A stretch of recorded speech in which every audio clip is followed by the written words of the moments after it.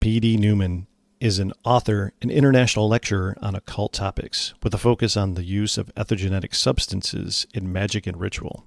He is the author of the books Alchemically Stoned, The Psychedelic Secret of Freemasonry, Angels in Vermilion, The Philosopher's Stone from D to DMT, and the forthcoming titles Theurgy, Theory and Practice, and Tripping the Path of Souls, Native American Shamanism in the Mississippi Valley.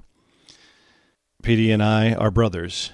We're both Freemasons. He's an amazing author, researcher, lecturer, and I was honored to sit down and share some time with him.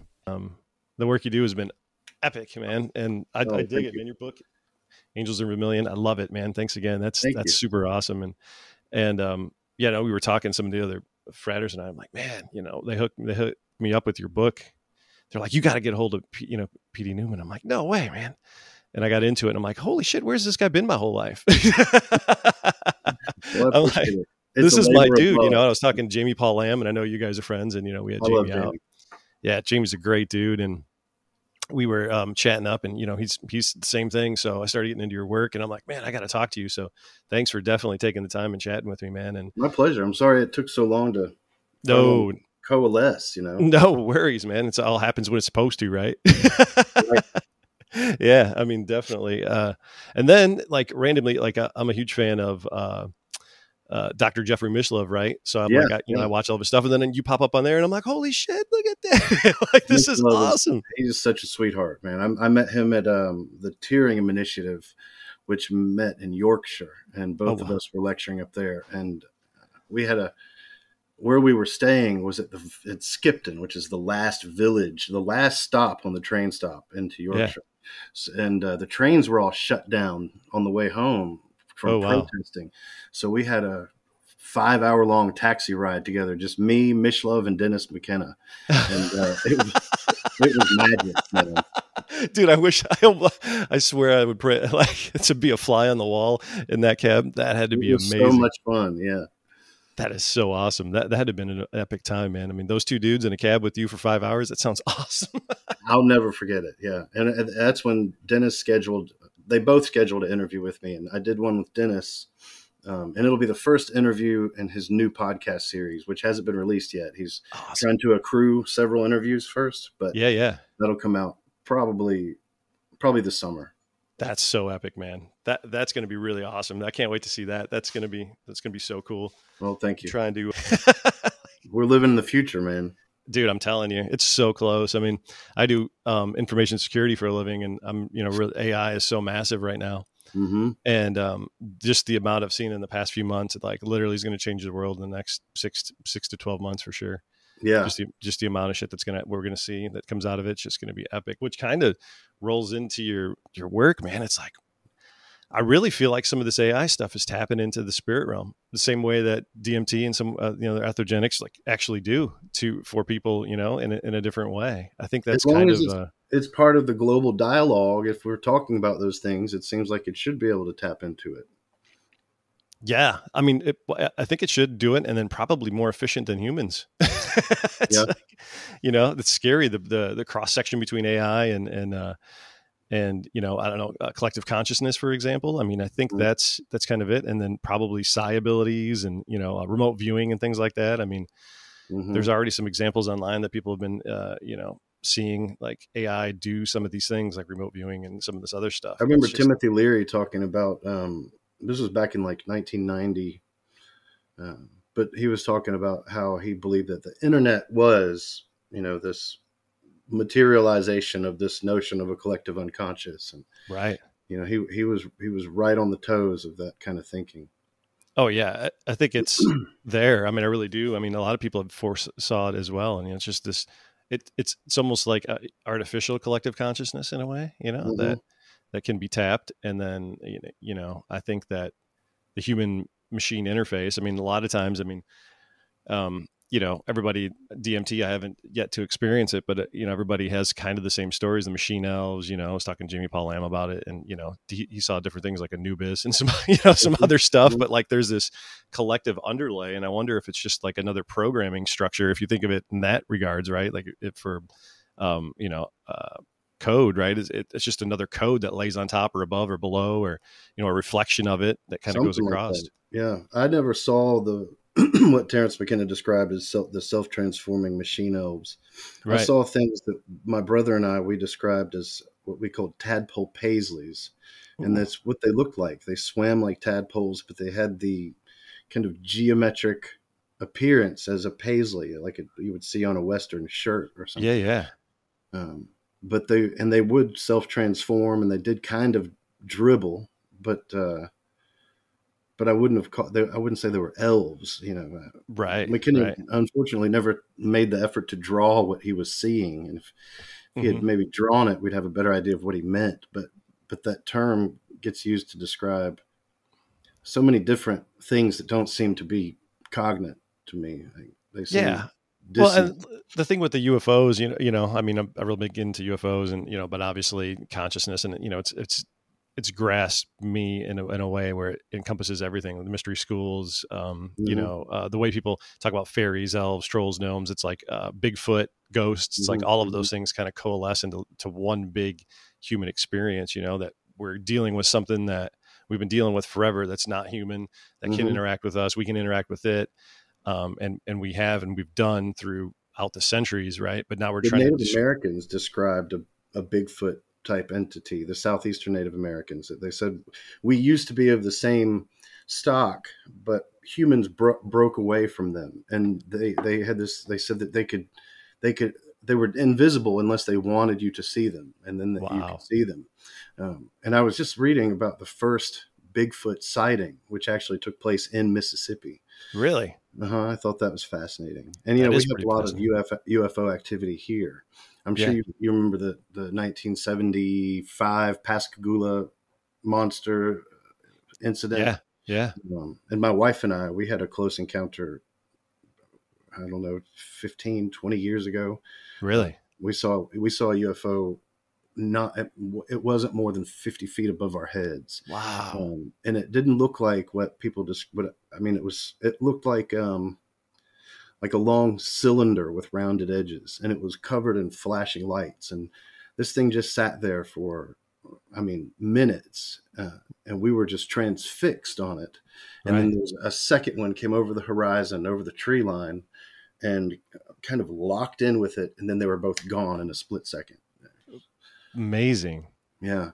No effects, health effects or anything after that? No weird health effects. We were totally sober. We weren't tripping. Wow. And we did somehow, time was weird because we were on our way home from work. And it must've been 11:30, 12 o'clock, something like that. And the incident didn't feel like it. We pulled over the car and got out and stood there and looked at it. And that didn't feel like it lasted longer than 10 minutes. But when we got home, it was 2 a.m. Wow. So you had missing time associated with it as well. And it was a 20-minute drive. Yeah. So. Wow. They got you.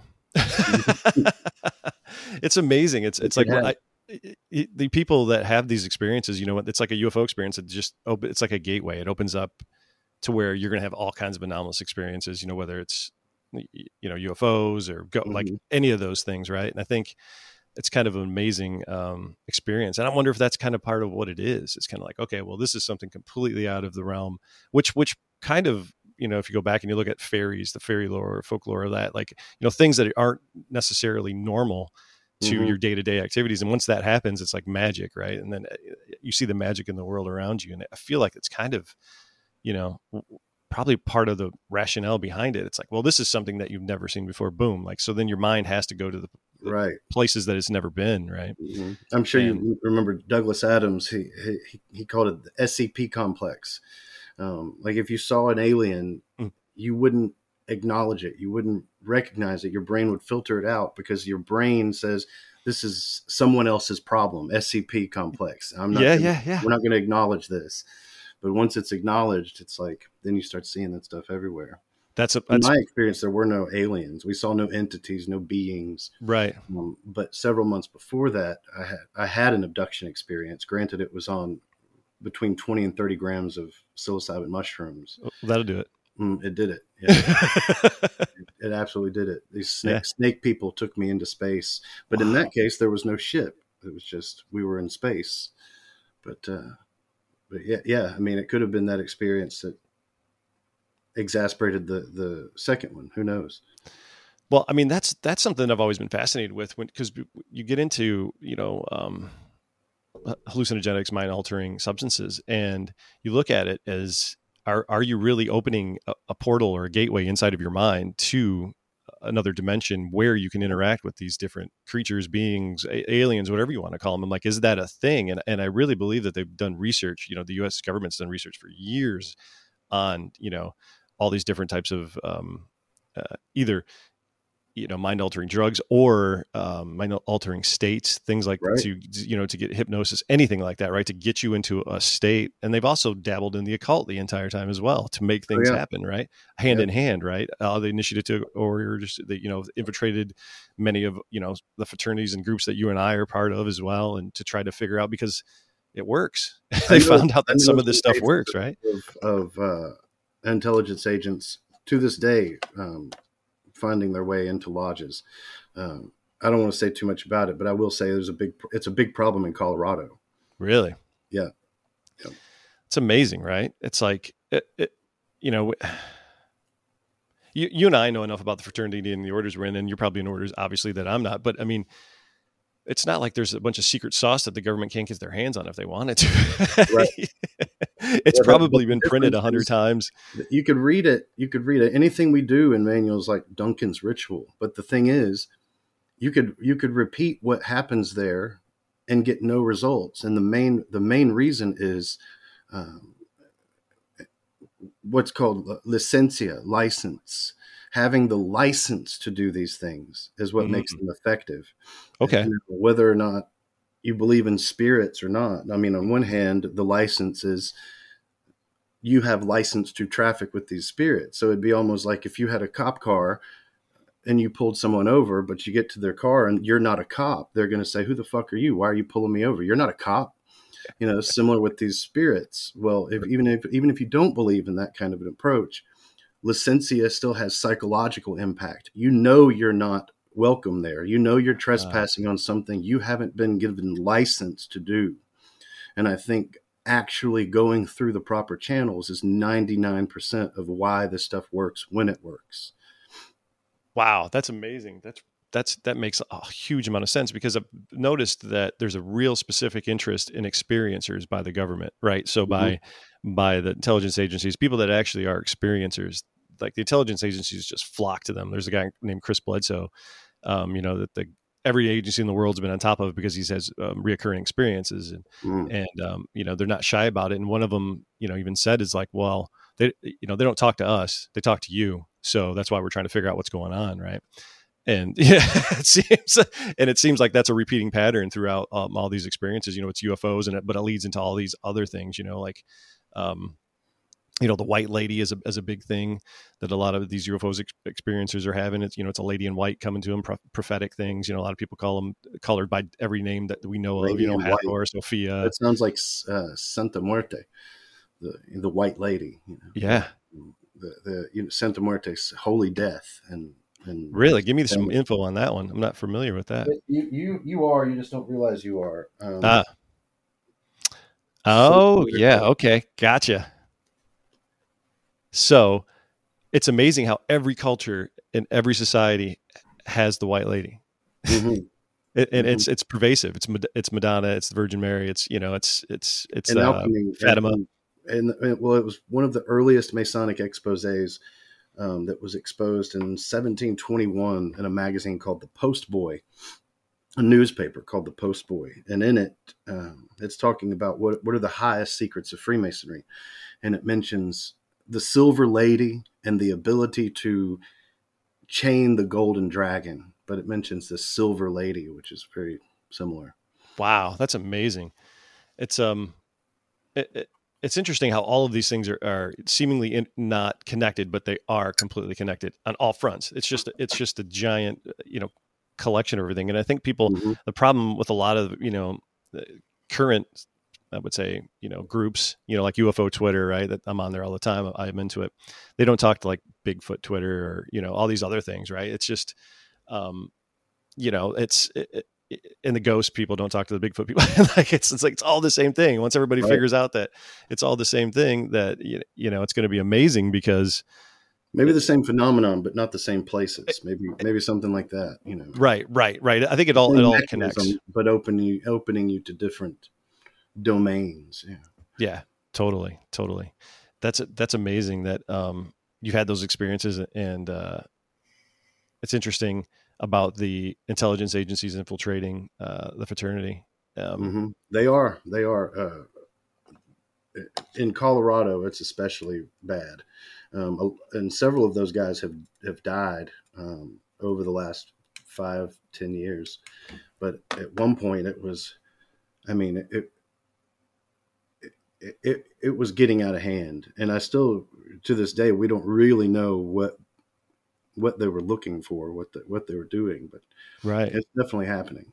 That's amazing. So they actually like joined the fraternity and everything, and just went through the in line. mass. Yeah. And basically, started their own lodge out there, a group of intelligence agents. Wow. I think it's since disbanded. And it was under a particular, Grand Master at the time, who I believe he's passed away, but it was out of hand. Yeah. Wow. And I'm sure it's like that in other states, but this was just the most visible. That's amazing. And, it's kind of bizarre. And, I always talk about this. And the reason that I came forward and started talking publicly about it was because Tom DeLonge, if you Tom DeLonge is Blink-182, he came out in 2018 and had To the Stars, Academy. And they did this press conference, and they had like 5 different guys on the stage that would never be next to each other in a normal setting. Right. And you look at them, and it's like, that's what happens in Masonry all the time, right? You got former deputy director of defense, you got, scientists, you got a guy from Lockheed Martin that's been there, retired, and the guy that used to run the program. And it's like, that would happen in Masonic Lodge right there. That happens all the time, right? If it wasn't for Masonry, the pool of people that I consider my close friends would probably be limited to my peers in my age group. But since I became a Mason, there are men who are in their late 80s and 90s who I consider my best friends. It's amazing, isn't Masonry is really incredible in that regard. Yeah, no, totally. I love it. There's in one of the old lectures for the checkered pavement, a statement is made, what does the checkered pavement represent? And the answer given is that it signifies that men of completely different backgrounds, ages, and colors can sit right next to one another and be useful. Right. And I wish we still had that in our lectures, because it's, it speaks to our ability to transcend racial differences, religious differences. Yeah. Age divides, all of those, right? Everything. It's just amazing. And I'm right there with you. Some of the guys that I've met that I consider true friends are 20, 30 years older than me. Right. Yeah. And then the same goes the other way. There's some guys that are young that I'd never would have talked to, 22, 23-year-old guys. That's true. That are amazing, right? And they need people like you as a mentor, and we need people like those older guys. It's a big part of what we miss in America is time with our mentors. Right. There's this African, I can't remember the exact word, but in the Congo, there's this word that they use to describe the relationship between a young man and an older man as his mentor. But the word actually means close enough to smell his stink. And we need that. We're really missing that here.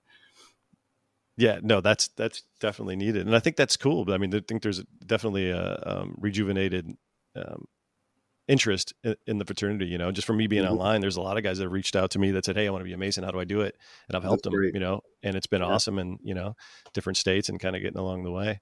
I believe in Masonry as if nothing else, as a rite of passage into what Robert Davis calls deep masculinity, mature masculinity. And again, that's something that we lack in the States, especially in postmodern, meta-modern times is that kind of rite of passage. Again, licentia. And Victor Turner talks about how in indigenous cultures, you're not a man until the men make you a man. Ah, right.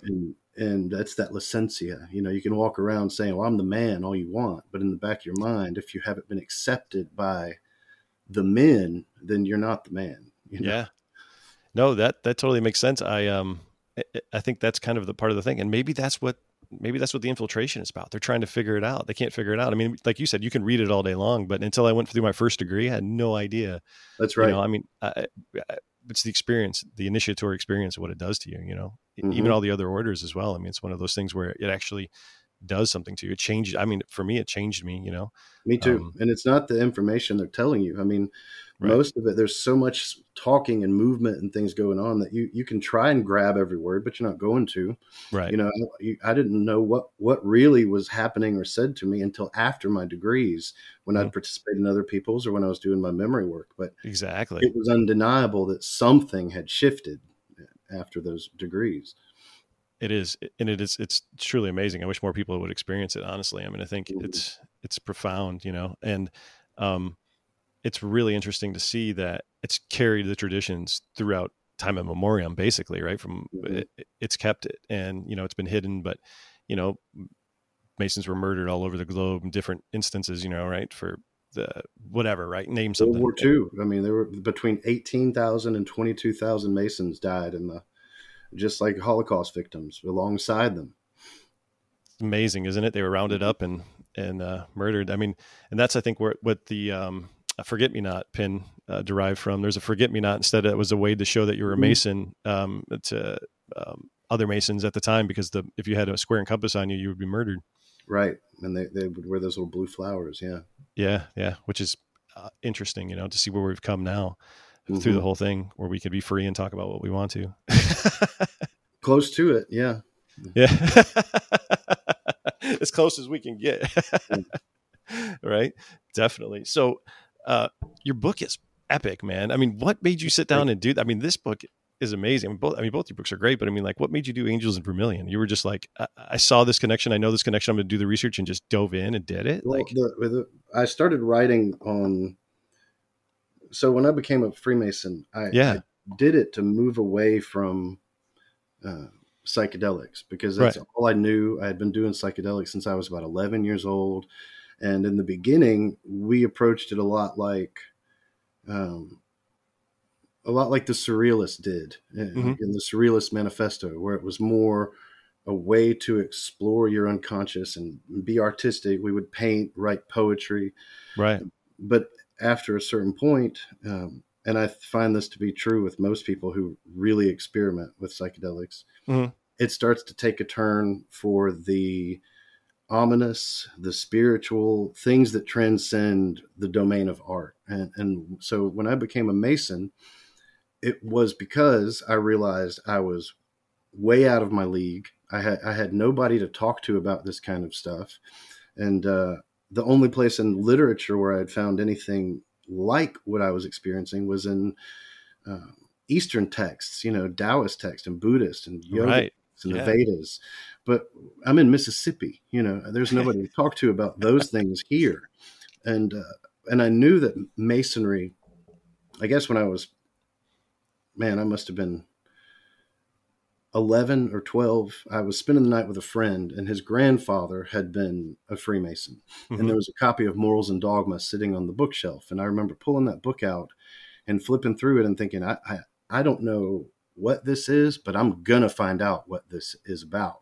That's awesome. And a lot of the things, the words and terms I encountered in this Eastern literature, I first saw in Morals and Dogma. Oh, wow. You know, so I thought, well, maybe the Freemasons can, even if they're not doing psychedelics, maybe they'll know something about these spiritual territories and help me navigate this stuff, because I really have no idea. I'm off in the deep end, you know? Right. And so when I joined the lodge, I had made a conscious decision to not do psychedelics, to not think about psychedelics, and to try and meet Masonry on its own terms. Mm-hmm, mm-hmm. And I did that until I got to the third degree, and I saw that sprig of acacia.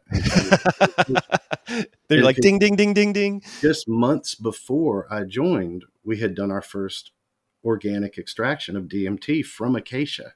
Wow. So I was thinking, well, that's impossible. This is just a synchronicity, a coincidence. Don't think about it like that. Just try and put it on its own terms. Yeah. But I couldn't shake the feeling, especially when they talked about how it represents the immortality of the soul, because the experience of the acacia, when you do it, is that you have a soul. You experience it firsthand, out of your body, separated, this independent consciousness from the material organism that you're usually attached to. Wow. And so the first paper that I wrote it in 2012. I think it came out in 2013, but it was just called something like The Sprig of Acacia and the Immortality of the Soul, or something like that. But all I did was point out that, isn't it interesting that this plant has this drug in it, and we're told about the immortality of the soul, and it has the power to induce the experience of that. And it was much more well received than I thought it would be. Right. And so that gave me the nerve to write my first book, Alchemically Stoned, which was written for a Masonic audience. I wrote it in a language that, if you weren't a Mason, you're not going to be able to make sense of all of it. And I did that on purpose. Right. But at that time, I really thought that the Masons, that Freemasonry had preserved this secret. I had no idea how they got a hold of it. I had no idea where it went once they stopped using it. Because, they were using it. We know from Cagliostro and Melissino, they were using it. But why did they stop? Because we obviously don't use it now. And I couldn't answer those questions. And over the couple of years after Alchemically Stoned came out, I had taken a step back from the lodge and realized that each of the cases where we know they were using the acacia in an entheogenic context, the men writing about it were alchemists. Right. So I spent the next few years buying, reading, paying to have translated every alchemical text I could find. Wow. And it started to piece together that I realized this wasn't a Masonic problem. It was an alchemical problem that found its way into Freemasonry. Wow. And at this day and age, we have probably 100 different schools of alchemy that each have their own interpretations, their own systems. But in the beginning, there was one system of alchemy, and it was given, the word itself was given to us by this Egyptian from Akhmim, Egypt, named Zosimos. And Zosimos tells us right off the bat in his book Mushaf Asuvar, it means the book of pictures, that he says, even though we're using metallurgical language to discuss alchemy, it has nothing to do with metals. He says the reason we use the term cinnabar, which is a red mineral, is because it resembles acacia, which is red. And he says that the processes that we use to extract mercury and sulfur from cinnabar, that's what cinnabar is composed of, the two major alchemical elements. Wow. He says the reason we use that terminology is because the processes are analogous to the processes used to extract the stone from the acacia. Wow. And he says this outright in Mushaf Asuvar. So in the beginning of alchemy, at the very initial stages of it, it was about entheogens. It was about DMT specifically. Wow. And it was about something that would give you a firsthand experience of your immortal soul. So that, it was written organically. By the time I wrote Angels in Vermilion, I mainly did it, to be totally honest, as a favor to Jamie Paul Lamb and the guys at Prima Materia, Tria Prima. They were starting a publication company and asked me if I'd like to contribute something. And I said, well, if I could do it all over again and write Angels and write Alchemically Stoned again, I would do it differently. And I would approach it from an alchemical angle, and I would make it chronological. And so that's what I did. And that's how Angels in Vermilion came about. That's awesome, man. It's a great book. And that's a book that anybody could pick up and just, not Mason at all and just go through it and just blast it out where, yeah, Alchemically Stoned. I was just floored by that as well, going, wow, this is amazing. And just, Well, and thank like you, when I joined, I was, even though we're brothers, it's kind of, how are you going to be able to talk about some of these things, without getting, ridicule or, labeled or whatever, even in the lodge when we're not even supposed to do that to one another. So it's Yeah. interesting to see how we've come kind of full circle in this amount of research that you've done in research like yours and publications like yours. Definitely are like kicking the door down and saying, look, we don't have to be afraid of these. The stigma doesn't need to be there. There's enough scientists, there's enough things happening all over the world that shows the benefit of all these things and we've already had it part of our tradition since the beginning. We just got to go back and uncover those secrets that have been in our face the entire time. We just have to. The mere fact that it's endogenous, released by our bodies, we don't know where in the body or under what circumstances it releases it, but the mere fact that it's there, yeah, it is enough to warrant asking those questions. Oh yeah, 1,000%. And then how it could be used to benefit, mankind. Honestly, I think it's there. I mean, especially when you go back, like you said, to the very beginning of the text, and you look at all of the degrees, the allegories behind the degrees, and the immortality of the soul, and that would do it right away. If you can imagine that happening, that'd be part of the whole ceremony, right? I mean, it would be that would be it. That would be, like you said, so you've actually experienced that separation of your soul from your body on Acacia. I didn't even know that was a. Oh, absolutely, yeah. Wow. That's amazing. Yeah. And that's got to be a profound. It's not that I had what people would call an out-of-body experience where I'm hovering above my body and looking down at myself. That's not right. what I mean. What I mean is it was an experience of traveling, of moving without my body and going places that I couldn't take my body to. Right. And it was what is a classic trance stage 3 of David Lewis Williams' 3 stages of trance. Right. And the first stage of trance is the experience of these certain patterns he calls form constants. And these are things like spirals, honeycomb patterns, trellises, and these are common to trance with and without psychedelics. The first stage of any real trance experience starts with the appearance of this geometry. Gotcha. And the second stage is where those patterns start to take on the quality of things that you would recognize them as. Like if we said honeycomb pattern, right, that might then become a honeycomb. Okay. Or if we said a spiral, that might then become a whirlpool or a tornado or something. And then stage 3 is where the fourth wall falls and you're immersed in that experience to where you might be a bee in a honeycomb, or you might be being attacked by bees or covered in honey, but you become a player in that scene. Wow. So when I say proof of my soul, of course, any materialist is going to argue, well, you're in a trance state, you're basically dreaming. But anyone who's done DMT knows it's not like a dream. You're aware, you're present, you're conscious for it, kind of in the way you are in a lucid dream. We could call it a lucid dream. Right. But even that isn't clear because people get the idea that a lucid dream is a dream where you can control your dream. And that's not the case. I'm a lucid dreamer. I lucid dream often. Oh, that's awesome. Never does it manifest as me saying, oh, well, I want to do this. Let's dream about this. It's always that I'm conscious of the fact that I'm dreaming, but I can't change anything about it. Gotcha. I'm still in the middle of this movie, and it's more like that. But that when we're talking about the soul, this unit that has first person awareness, that has mind present with it, and yet it's not attached to the experience of a body, that's as close as we're going to get, to really understanding soul. The only time I've ever had an experience where I left my body and I knew that my body was still there was a near-death experience, and which is why I don't think near-death experiences and DMT experience are necessarily the same thing.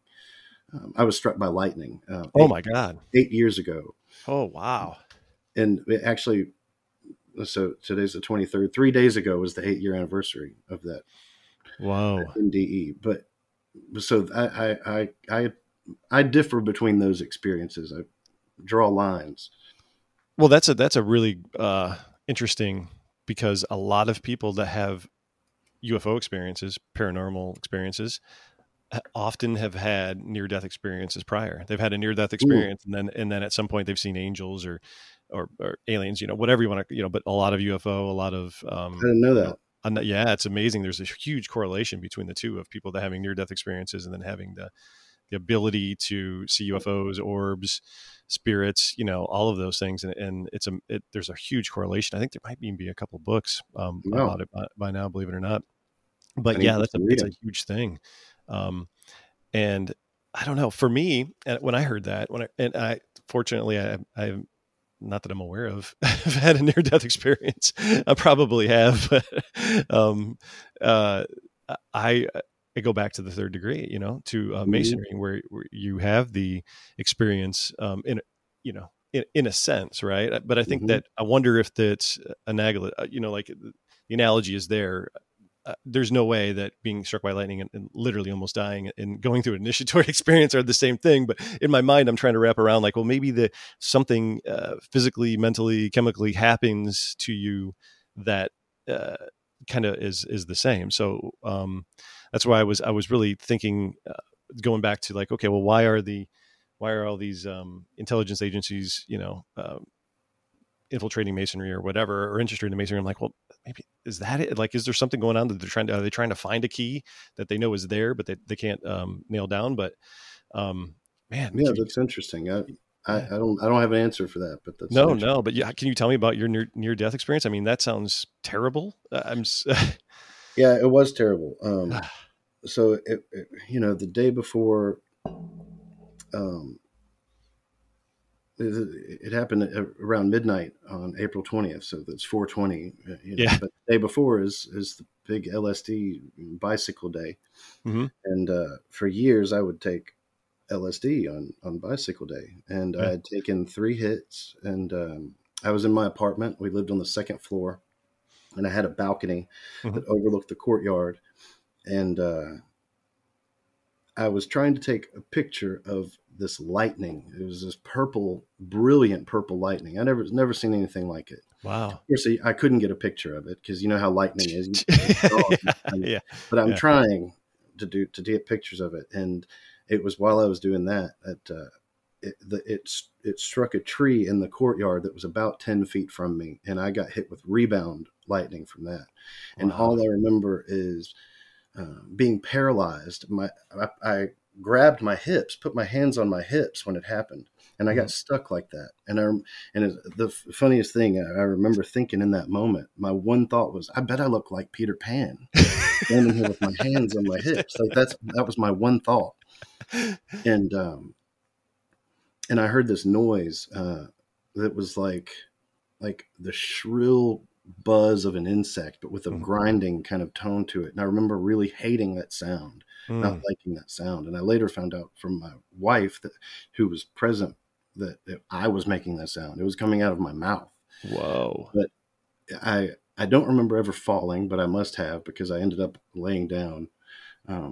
But after I heard that noise, the next thing I realized was that I was standing on, like I said, it's a balcony, and there's a railing that comes up about waist high, about to my belly button. And I looked down, and I was standing on my toes on that rail, tilted forwards at like 45 degrees.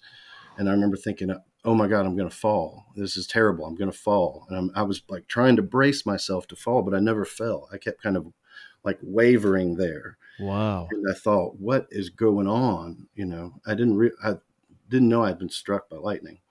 And so at that moment, I remember looking up, and I could see the tree line perfectly, but right above the tree line, the sky was gone, and it had been replaced by what looked like a giant mosque covered in honey or liquid gold, just rippling all over it. And there were things rippling on it. You ever seen the Sri Yantra? Looks like a bunch of interlocked triangles. It's a Oh, okay. Yeah. symbol. It looked like the Sri Yantra rippling out all over it, like if people were throwing pebbles at it, but it made Sri Yantras as it rippled. And I thought, man, that looks incredible. What is this place? I've never seen this place. And as I'm gawking at it, watching these ripples happen, I noticed out of the corner of my right eye that there was something moving. And I looked back down at it, and there was an entity, just like people describe on DMT or something, but it wasn't geometrical. It looked like Kintaro, almost like from Mortal Kombat. Yeah. With he has arms all over him. So this thing has arms all over his body, and in each arm is a different weapon: sword, axe, dagger, a whip, all these weapons. And he's waving them at me, threatening me with each weapon. And instead of his head, he had what looked to me kind of like the Mayan calendar. But in the center, instead of that face, was a skull. And I knew instantly, this is death. I'm looking at death personified. And I also intuitively knew that he was 25 feet tall. I don't know where that came from, but I remember knowing this thing is 25 feet tall. And as I'm looking at him, he doesn't say anything, but he communicates to me in this very... fucking hate technology. I'm so sorry, brother. That's okay. Man, it's like it knew we were going to talk about something really good and was like, nope, you're done. We're just going to shut down this entire video conference. They were going to shut the whole thing down on you. It was like... It happens more times than I could even count. Every time I get into an experience on a podcast or something, or on a phone call, something like this happens every time.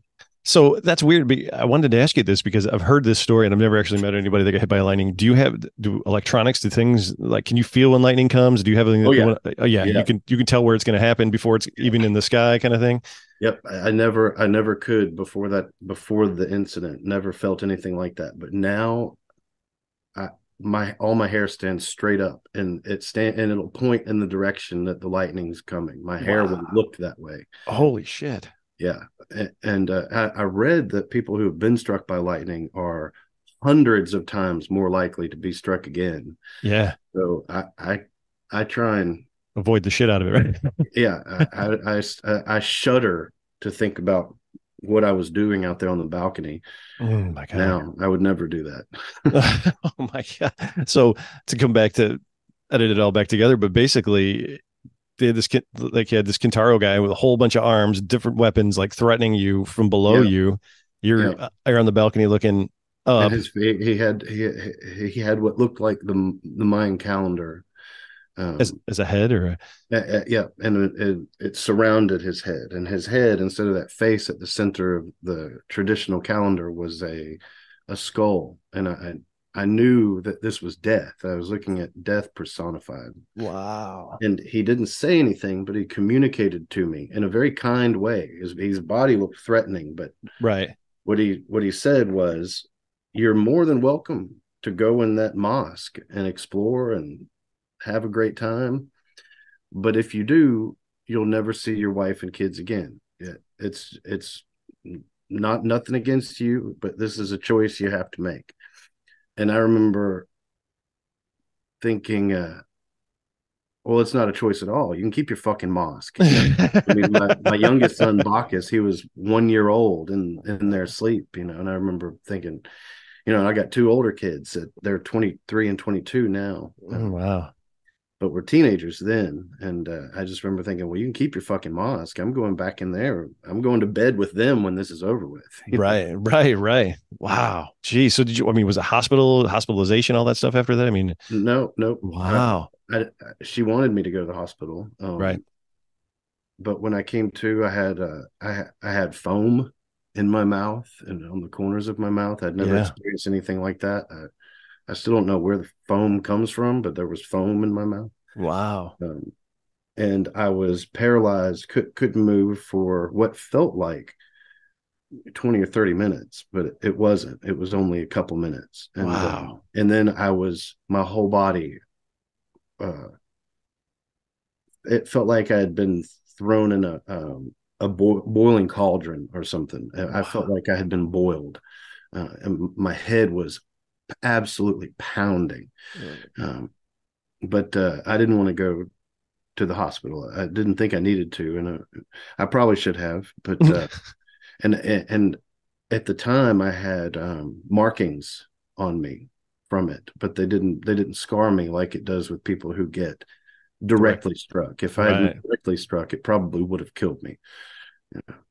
That's amazing. Jeez, that's so interesting. That I mean, I don't know. I'm a big proponent of everything happens to make us stronger. Believe, there's a rationale behind it. Something happens. We had to, learn from it. But that's just interesting that happened to you. And then, I mean, like I said, there's that whole correlation between near death experiences and experiencers, as they call them. Mhm. And it's interesting to see. I wonder if that actually has had a role to play in your life. Probably. I mean, It slowed me down. I really haven't done much with psychedelics or anything like that since that experience. right. Now, I was recently initiated into a tradition called Palomayombe, which is an Afro-Cuban tradition that survived from Congo. Wow. And I pursued this because we found out that we're descended from freed slaves from Cameroon. Oh, So I found wow. out I had Congo blood in me, and I wanted to do something to try and connect with that side of my ancestry. Hmm. Hmm. And similar to Ocha, Orisha, Santeria, Hmm. you have there are several what's called Mpungu, kind of like the Orishas, but they're kind of like powerful spirits Hmm. or Hmm. gods. Um, but there's one that rules you, that is your father, Okay. and this is found out through Ah. divination method. But I was shocked to find out that my father in the tradition is a mpungo named Siete Rayos or Insasi, which means 7 bolts of lightning. And this was 7 years after my lightning striking experience. Oh And my God. so once I found this out, I started researching Insasi, and it said that anyone who has been struck by lightning and survives is automatically considered a child of Insasi. So I thought that was absolutely uncanny. That's amazing. Synchronicity, right? Like one of those Mm-hmm. things where it's just like Mm-hmm. it's meant to be. Yeah. That, that's bizarre. So that was wild because did you just recently go down there to South America and No, I recently went to Guatemala. oh, Guatemala. I went down Sorry. there because there's a filmmaker who's making a documentary on my research based on the timeline in Angels in Vermilion. Oh, So we rad. went down there to film some footage and to do some interviews. We ended up doing some ritual, but it was what we did down there was called the rite of elevation and Hmm. theurgy. The theurgists were a group of ritualists within the Neoplatonists who had this ritual that's what my new book that's about to come out called Theurgy, Theory, and Practice. Oh, nice.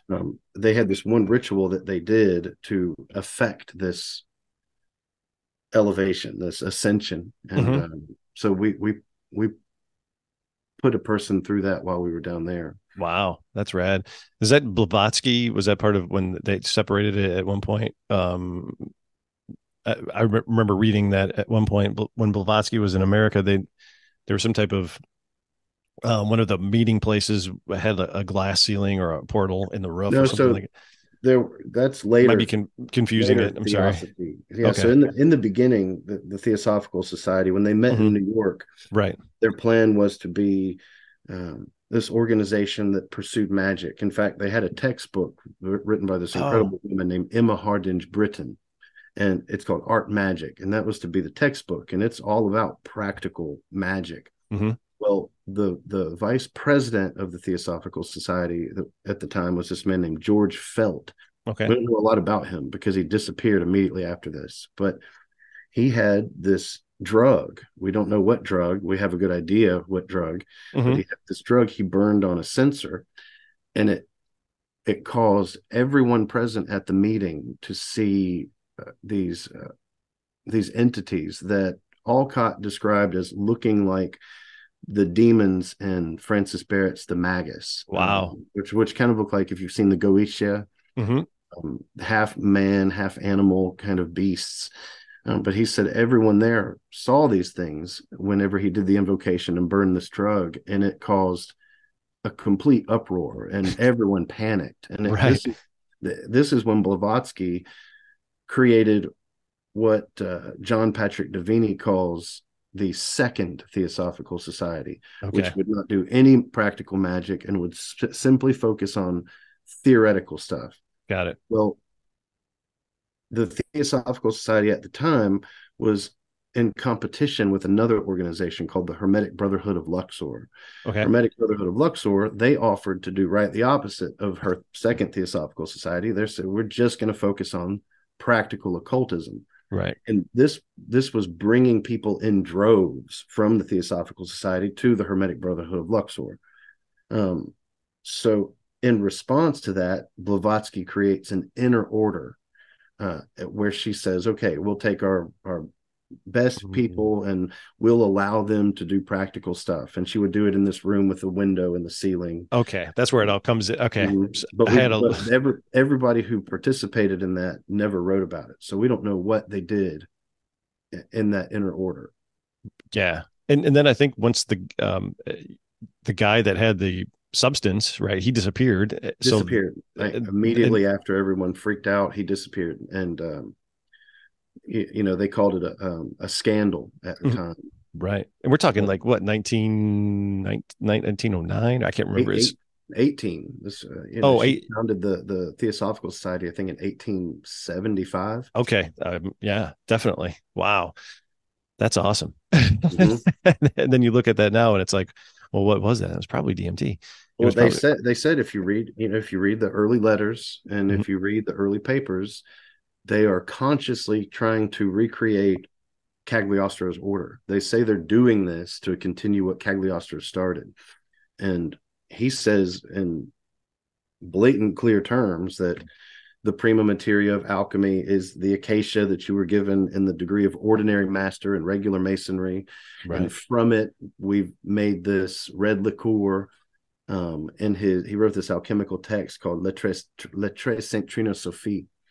And in it, he describes it as saffron colored. That's that red liqueur that they're drinking to induce that experience. And DMT by itself usually isn't orally active because there's a compound in your gut, monoamine oxidase, that burns it up before it passes the blood-brain barrier, has an opportunity to pass the blood-brain barrier.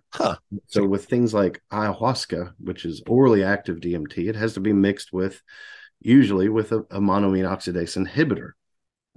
Cagliostro never mentions one of those.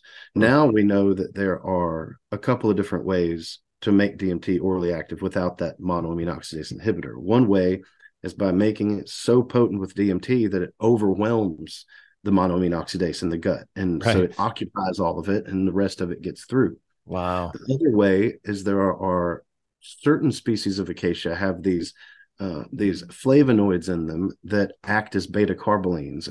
MAOIs are beta carbolines, and it functions as a monoamine oxidase inhibitor. So there are orally active acacias that don't require DMT.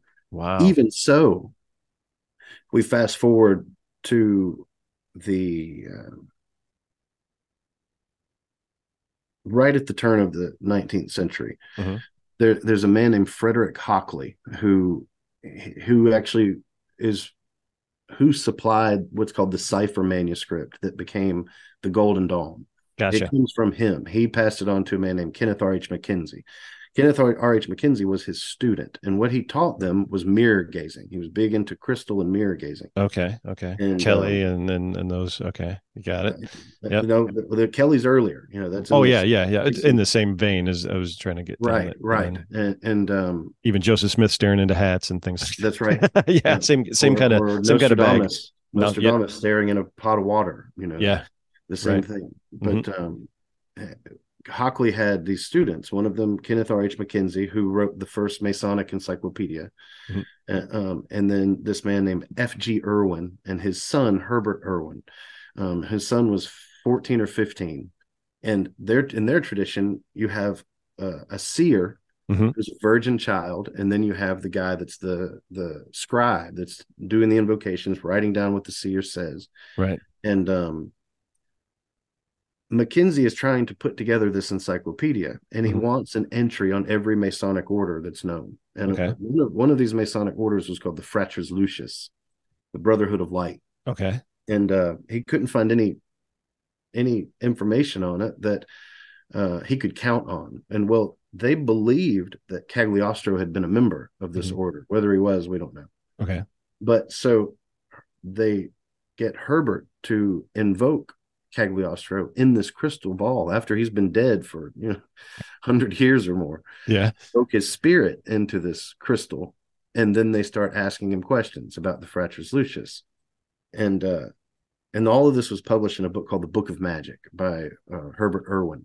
Oh, Herbert wow. Irwin eventually died doing this because they were still doing drugs to do the invocation, I and they gotcha. were feeding him laudanum, which is opium diluted in wine, and he overdosed on laudanum and died. Wow. Um, but before he died, he received this transmission allegedly from Cagliostro, who said that if you're going to be doing this Fratres Lucis stuff, you got to have their pharmacopoeia. You got to know what drugs they were using. Hmm. And so they said, well, what is the pharmacopoeia? And he gives them this list of plants. And one of those plants is called herb rue. Well, herb rue, Syrian rue, or also in old Greek times, they called it savage rue or wild rue, Okay. not to be confused with ruta graveolens, which is the popular rue that the Romans would put in wine to help the bouquet, increase the bouquet, or the Catholic Church would actually use branches of rue to fling holy water on the Oh, there congregation. were the ones that were just okay. Okay. But he specifically says it's not that one, it's the other rue, and that's this savage rue, which even in the time of Pliny the Elder they thought were the same plant, but traditional rue is cultivated, whereas wild or savage rue grows wild. And he says that it's poisonous, it can kill you if you take too much of it. But he Wow. says if you don't take too much of it, he describes the effects of it, and he says that basically all the effects are identical to what are the side effects of taking a monoamine oxidase inhibitor, which is still prescribed to this day for things like bipolar disorder. Right. Um, so even though Cagliostro never mentions an MAOI in his Masonic or alchemical work, his spirit does in a crystal ball 100 or more years later. That's amazing. Yeah. That's awesome. I mean, there's so much there. I mean, that's a lot to unpack, man. You must have done years of research to get. Oh yeah. Yeah. I mean, like your whole That life. book, that book took me a few months to write, but the Mm. research behind it, close to 20 years to Wow. get all of that in one place and really wrap my head around what they're talking about. Because you know how cryptic that stuff can be. Oh yeah, definitely. And I'm thinking back. I think I saw another interview with you maybe once or was talking about the times before you were a Mason, before you joined Masonry and after. And it's amazing that once you did, how I'm guessing that once you did join Masonry, a lot of these puzzle pieces kind of got tossed together, or at least joined more towards the goal and where the end of where all this is. And it's interesting to see that, we always say for the those with the eyes to see, or hidden in plain Mhm. sight, and I think that's definitely true. I mean, I especially think in your so work. too. Yeah. I think, and I've said that a couple of times, that there's nothing special about me. I mean, Right. all it took is the person with the right pair of eyes looking at it, or persons. If we could get a team of people taking this stuff seriously and really investigating these old manuscripts, I imagine we would get a lot further than we are now. And the questions we're asking about the function and mechanism of some of these substances. I mean, we're just a blip on a timeline. This stuff has been part of the human experience for probably since mankind was mankind. Yeah. Um, it's ancient, and in that regard it's safe. Always like to stress that people think it's dangerous to do this stuff, that these experiences are somehow unnatural. No, this is as natural as it gets. It's just there's always a level of mystery to it, and that Mhm. doesn't mean there aren't taboos and there aren't safeguards to put in place, Right. but it is the most natural experience you can have. And that's really the first thing that dawns on you when you do something like mushrooms. You take a good dose of mushrooms, and there's always this sense of alienness to it that's Hmm. just as strong as this feeling of, wow, I've been here before. I know Yeah, this. For some reason, exactly. I know this, you know. Yeah. Mm. That's funny. That's exactly how I described going through my first degree in masonry. Honestly, when I came through it, it's like, fuck, I've been here before. I've done Mm-hmm. this. You And know, it is a hallucinogenic kind of surreal thing they put you through. right, I like to talk about the second degree, the fellowcraft degree, because right. in that degree, you ascend that spiraling whirlwind of a staircase and you go to the middle chamber where you meet deity in the form of the letter G. And, you know, you Yeah. receive these three gifts, these three boons, your wages. Yeah. And that happens in the second degree, not the third. The third Right. degree is where you die. So that means Right. this experience happens in life, you Yeah. know. Which is amazing, you know, and I think there's so many different allegories that are just waiting to be unpacked, you know, and I think that at some point, I think that's the point of the whole thing. It's just that it's all there if you can unpack it, and Yeah, if you can readily accept that information, you know, and it's you a know real we science of man. Yeah. it totally is, and I think that you know we talked earlier about AI and you know the advancement of technology. I mean, you know, running these manuscripts through something that can look at this holistically, you know, or just start picking out keywords or just taking, you know, okay, this drug can do this. What's the synthesis of this? And then how does that, I mean, that's coming. I mean, we can do that Mm-hmm. now, you know, There's a and guy doing that right now with looking in wow. the same territory I'm researching. His name's Dean McGrath. If you're listening, shout out to Dean. But Oh, cool. he's been using that chat bot Mm-hmm. Oh, app Chat GPT 3. Yeah. yeah, Yeah. to ask it about references of acacia and alchemical manuscripts That's um awesome. and he's now several of them it's gotten wrong. Mhm. Oh yeah. Yeah. It's changed the words so that where it might say the tree of life, it will change that to acacia because there are definitely traditions where the acacia is the tree of life. Right. You Right. have to be careful, but he did uncover one reference that is legitimate, that is part of the what's called the Hartlib papers. This alchemist named Samuel Hartlib, who in Paracelsian terms is discussing the extraction of a crystalline substance from acacia, and that's the stone. And Wow. we had missed that when I wrote Angels in Vermilion. I didn't know about that, but Wow. those papers were in the possession of the Royal Society, Hmm. and that that's important because the Royal Society, Elias Ashmole, one of the first speculative Freemasons, was the archivist for Dr. John Dee, who was again using the same substance with Edward Kelly to talk to angels. Yeah. Which Um, is amazing.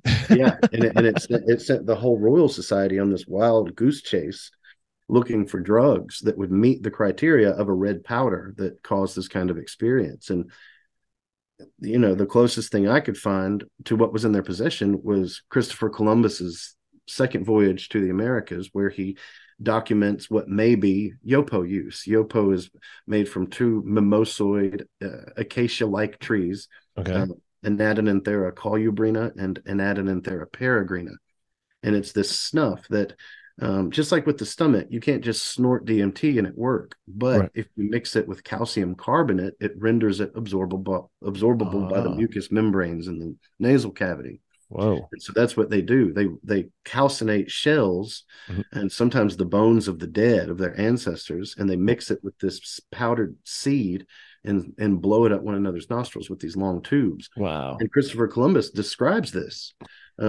Now he does. We don't know if he's talking about what's called hape or rape, a tobacco Mhm. snuff, or if he's Right. talking about yopo. But we do know that an explorer named Avon Humboldt, went to the same region, found the same trees, and he described the tree as Acacia niopo after yopo. Wow. So that was our first real indication of where the Royal Society, how and why they might have settled on acacia, which that's how it got into masonry through John Theophilus de Sagoulier. He was the research assistant to Sir Isaac Newton in the Royal Society, and he became the second Grand Master of the premier Grand Lodge in London. And Wow. it was after his stint as Grand Master that the acacia appeared for the first time. It wasn't there before. Right. Right. So that's where we thought it had come from. But with this chatbot, he uncovered this Hartlib papers, and sure enough, they were some of the papers in the possession of the Royal Society. That's so amazing. And you know, this is a crazy synchronicity. Well, is that when the chat bot gets things wrong, they call it hallucinating. That's the actual term for it. No No, shit. It's called hallucinating. It's like, well, you need to get something wrong. It's like, when did Christopher Columbus, it was like, 15, 16. It's like, I know it's hallucinating. So it's funny that that's the term they actually use for when yeah, AI gets things incorrect. But that's hilarious. I didn't know that. yeah, full Hallucinating. circle, right? But I mean, it's based on what we're talking about, right? Oh So yeah. if we talk about something and we get it wrong, it increases its chances of being wrong, right? Yeah, for sure. For sure. I mean, it's just a great world to dump in and explore, but Yeah. uh, um, man, I can't wait. It's like, I know it's getting late. I tell everybody go out, grab your book. I'm going to put all this stuff online. Your new book's coming out. You said this year, end of this year, maybe beginning of next year. Yep. Inner Traditions, Bear and Company. They're publishing Theurgy, Theory, and Practice, which looks at. It's the first book. I've read every book on theurgy available. It's the first book to break down the theory, the why in the first half, and in the second half to break down the how, the actual ritual spelled out step by step, what to do. Wow. Um, it'll be out in December, and they also picked up Inner Traditions. Also picked up my next book that I'm about halfway done with right now. It's called Tripping the Path of Souls, Native American Shamanism in the Mississippi Valley. And it's basically looking at very advanced shamanic techniques that were being used in order to have what you would call a near-death experience. They believed that certain people, if you had been initiated into this, Mm-hmm.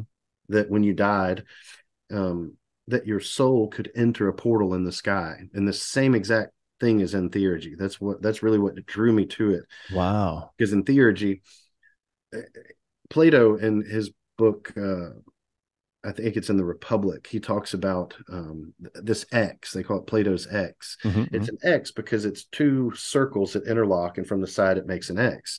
Those two circles are the Milky Way and the zodiac wheel, the ecliptic. Wow. And where they meet, there are portals, and you enter that portal to get on the Milky Way, which since the time of Pythagoras, the Greeks talked about that's where souls are before and after incarnation. They just circle the Milky Way. Huh. Well, the same thing is true in Southeastern Native American. All these different tribes talk about what they call the path of souls, and it's the Milky Way galaxy. Wow. And there are entry points that are in the exact same position as we see in Greece, and not just Greece, Egypt, and ancient Babylon. It's the same model over and over. There's a book called Visible Gates in Pagan Skies by this man named George Latour Becket. It's very small. It's just a little monograph. Mm-hmm. Get a copy of that and That just sounds read it, amazing. and you'll see the Greek, Egyptian, and Babylonian parallels. Well, now we have to add Southeastern Native American to that, and Mayan. I'm reading this book right now, Mayan Cosmos, which involves Linda Shiel, who I'm a big fan of. But the same thing. They call the Milky Way the White Road, and it's the path that the gods take to be reborn. The maize god, he's reborn out of the same spot that in the Native American tradition is the portal that souls go into. Wow. And so they have these different drugs that they were using in ritual to Mm-hmm. have this experience before they died. And these drugs include, one of them is what I call Misahuasca, which they were using a tree here Mm-hmm. called used to be called Acacia americana. Now it's Okay. been reclassified as Gladitsia triacanthos. But that acan is the same root as acacia in there. Ah, So it means okay. acacia, Okay. but it contains DMT in the roots. And they were boiling this up with various substances, and they would call it black drink. Most scholars talk about black drink, and only talk about the fact that it had something in it called Ilex vomitoria, which is a Yaupon holly that grows only in these southern states: Mississippi, Georgia, Alabama, and Florida, I think. Okay. Okay.